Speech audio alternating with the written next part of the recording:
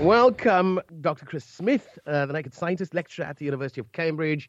I'm not going to take you back to a brief conversation we had at the start of last week's interaction. I'm not talking about it. I thought amnesia would have set in shortly after Saturday. What causes amnesia? Well, first of all, if you can remember things normally and then you can't, the best thing to ask is, well, how do I remember things? And there are a range of ways in which the brain stores information. At the heart of it is a structure called the hippocampus. And this is on both sides of your brain in your temporal lobe. So if you stuck your finger in your ear and carried on going, you'd roughly intersect in your brain in the centre with where your hippocampus is on each side. And this is a special structure. The word hippocampus means seahorse, and it's because of the shape of the structure we have in our brain. It does resemble the shape of a seahorse to an extent on each side.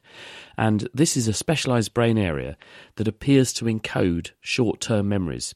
We don't know exactly how it does it, but there's something about the anatomy and the way that the nerve cells are connected together that they are very good at storing short-term memories, short spans of digits, and also helping us to navigate and find our way around. So uniting a range of different stimuli with a sense of place in the world. And when we go from A to B, we plan in our heads on a mental map how we get from A to B, and the hippocampus is uniquely and intimately bound up in doing that. But that's short-term memory. And if you remove the hippocampus, which has happened, there's a very classic, famous case of a guy called H.M., who way back in the day had intractable epilepsy, and his epileptic seizures were stemming from damage to that region of the brain. So surgeons, to help his epilepsy, took that region out, and he went into a state of what we call anterograde amnesia, where he couldn't make any new memories. He existed in a world where he permanently described himself as having just woken up. And he kept a diary, and in his diary he would continuously say, "I've just woken up," because he couldn't remember anything, so he assumed he must have just dozed off. But if you asked him about his life prior to having his hippocampus removed on each side, he would give very vivid and thorough accounts. So therefore, short-term memory and the formation of new memory seems to involve this structure, the hippocampus, but long-term memory seems to be elsewhere in the brain, and indeed subsequent brain imaging studies and so on have shown that different sectors of the brain do store long-term memories, and they store different types of long-term memories. So we have a region of the brain that's purely for faces. So the superior temporal gyrus, the upper part of your temporal lobe, you have a face area there. And this seems to be uniquely and intimately involved in recalling who your grandmother is, and when you're shown a photograph of somebody, you recognise it because that region of your brain has a catalogue of the faces you've seen in it. Isn't that amazing? Other regions of the brain store music. Other regions of the brain seem to be involved in motor memory and making movements and typing your name on a computer keyboard.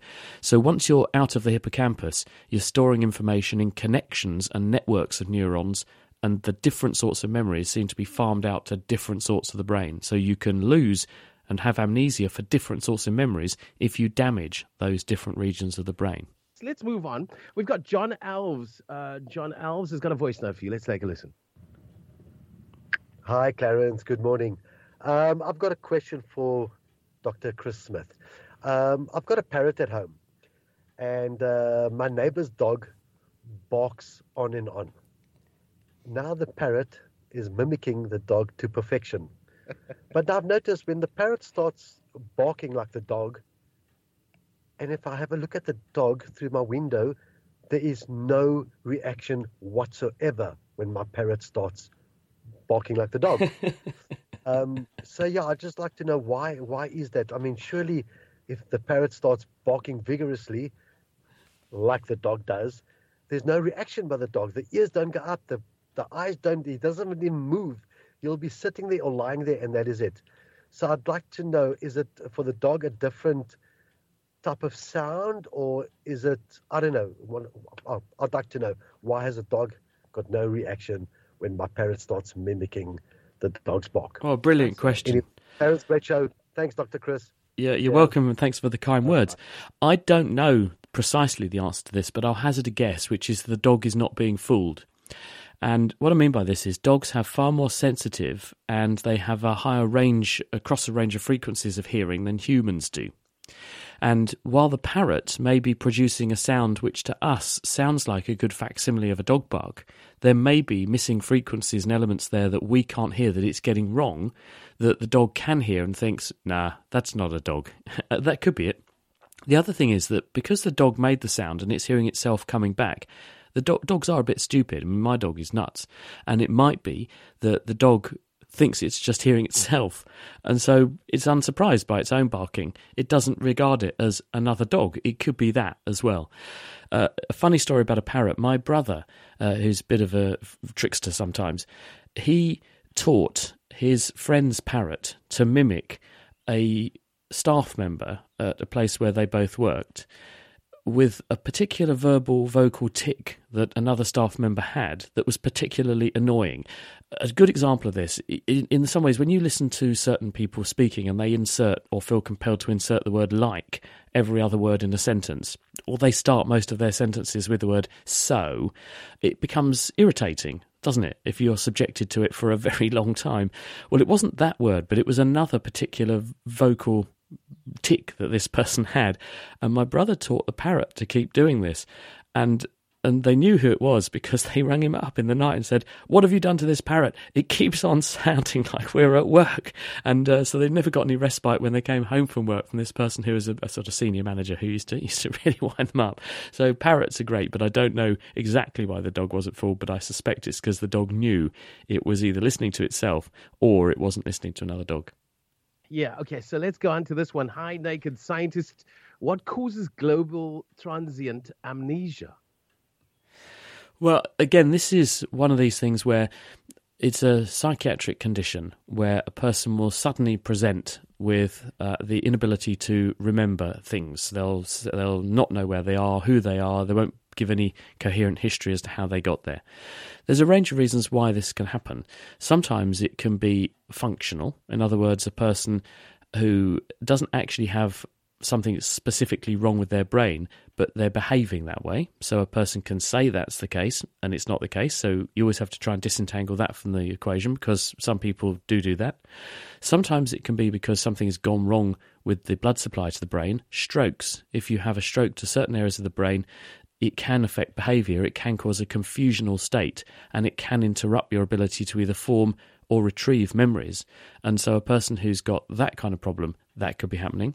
There are also inflammatory or autoimmune conditions, encephalitis and infection, which can affect the way the nervous system behaves and performs, and this can cause acute confusional states as well. So you've got to disentangle all of that, as well as someone may have taken something. Some drugs can affect behaviour or affect the ability to form and retrieve memories temporarily. So when a person presents with loss of memory all of a sudden, one has to disentangle all of these possible things and then try and get to the bottom of it. Then we have a voice note in Zuki. Another question. Okay, so Joe's finding it. Right, let's take a listen. Hi, Clarence and Dr. Chris. So I've got a bit of an obsession with pineapple, and I believe it contains bromelain, and it's said that pineapple is basically the only fruit that eats you while you're eating it. So sometimes I do eat past the pain. So what is the worst that could happen from eating too much pineapple? Woo. Well, apart from obviously it hitting your pocket, because it's not cheap all the time to do that, but what Zuki's referring to is bromelain, which is the substance which we also use as meat tenderizer.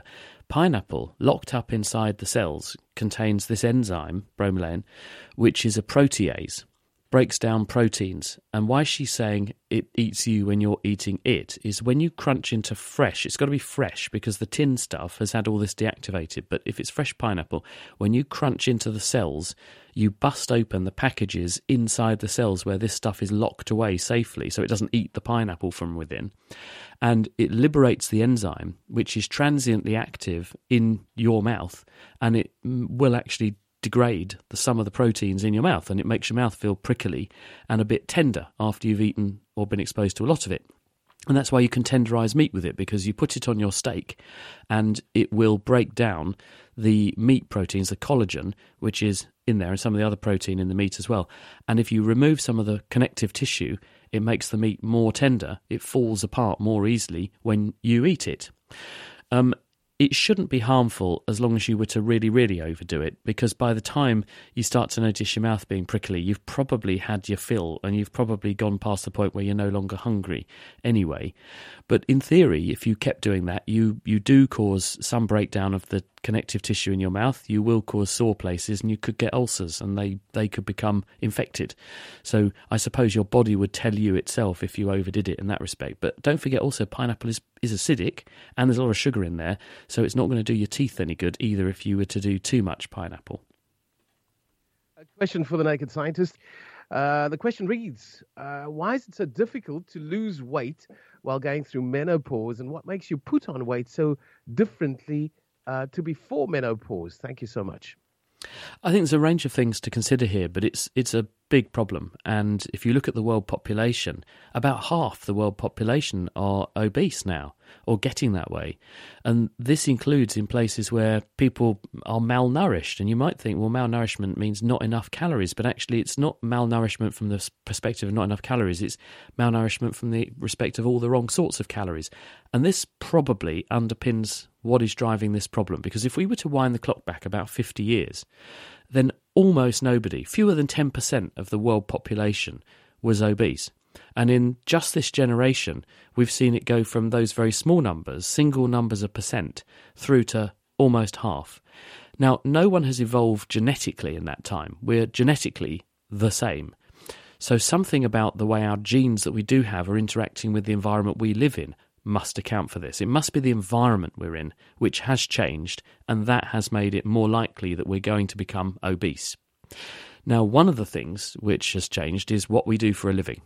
And the vast majority of people, if you were to look at a population of most countries about 50 years ago, nearly half the population were doing jobs that were manual. They had a very strong physical element to those jobs. And if you're physically very active, you build a lot of lean tissue, muscle, and that is where you burn your calories. The more lean tissue you've got, the higher your metabolic rate, therefore the higher your calorie burn rate. In the modern era, far more of the population, probably about 40%, do sedentary jobs. We spend a lot of time sitting down, and only about 5% of the population are on their feet all day doing manual physical things. So part of the activity that we do in a day is almost certainly contributing. As we get older, you tend to find you go into jobs which are less physically demanding, just because we're getting older. So you become more predestined to get obese or gain weight if you get, as you get older, if you're at risk anyway. And also with menopause comes changes to your metabolism. And this also affects men, because as your sex hormones, and in menopause, this is a loss of estrogen from the body, because the estrogen that comes from the ovary is being produced in much smaller quantities, and you start to rely on sources of estrogen from other tissues in the body. In men, we do lose testosterone as well. These sex hormones do have a driving effect on your metabolism, and your metabolism will shift in response to a drop, and that also shifts your risk of gaining weight.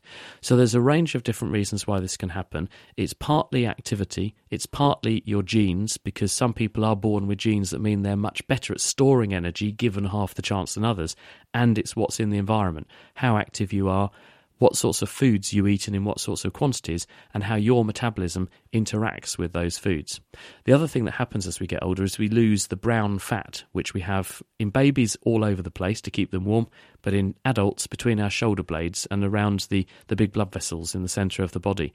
Brown fat, unlike white fat, which is what you've got if you sort of pinch your bum, that's white fat that you're pinching. Brown fat is very highly vascularised, really high metabolic rate, and instead of storing energy, it burns energy with a vengeance and produces lots of heat. And it's how we keep ourselves warm. It's our central heating. That does diminish with age, and so therefore your ability to turn calories into heat that you can throw away is also lost. So once you take all those things into account, and the fact that you're no longer menstruating, which takes quite a lot of energy as well, as a young woman, once you get older that stops, all these opportunities to waste calories are going away, and as a result, if you carry on doing the same or less, eating the same or more, but effectively burning off less energy, you do tend to store more of it as fat. Okay, somebody wants you to drill down on the health benefits of pineapples. They suggest that it eats up your mucus if you have flu, it clears sinuses, it can also munch up floaters in your eyes. Katie wants you to confirm that. Oh, hi, Katie. Well, first of all, think about the fact that what you put in your mouth does have to be filtered before it goes anywhere else in your body. You have a filter, which is the lining of your intestines. There's a barrier there, which is both an anatomical barrier, there's a chemical barrier, and there's also a bacterial barrier, because your microbes that live on you and in you, your microbiome, they're all over the tissue in your intestines as well. So they see your dinner before you do.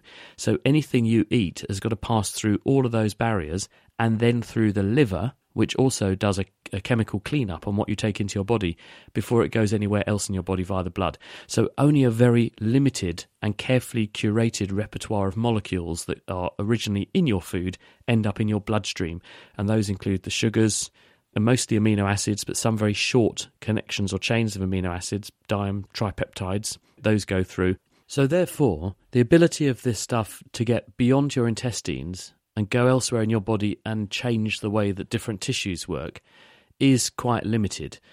And that's for a good reason, because you don't want all the chemicals that are in food getting to all of the tissues in your body, which would upset the delicate biochemical apple cart in those regions.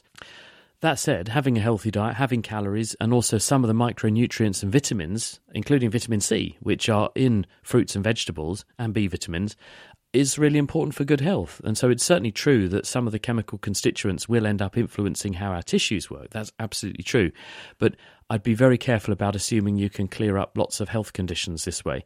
It does break down mucus, because mucus has got a lot of protein in it, and the proteases in pineapple will break down mucus. And so people who are going to sing or speak and have a claggy throat will sometimes eat bits of pineapple before they have to go and give a speech or sing, because they do find it does clear away excess mucus. But beyond the direct effects locally in the mouth and then down into the tummy, I'd be surprised if there are any more distant interactions than that. And we're going to have to go to news, but a big thank you. The Naked Scientist every Friday just after 9:30, right here on Views and News.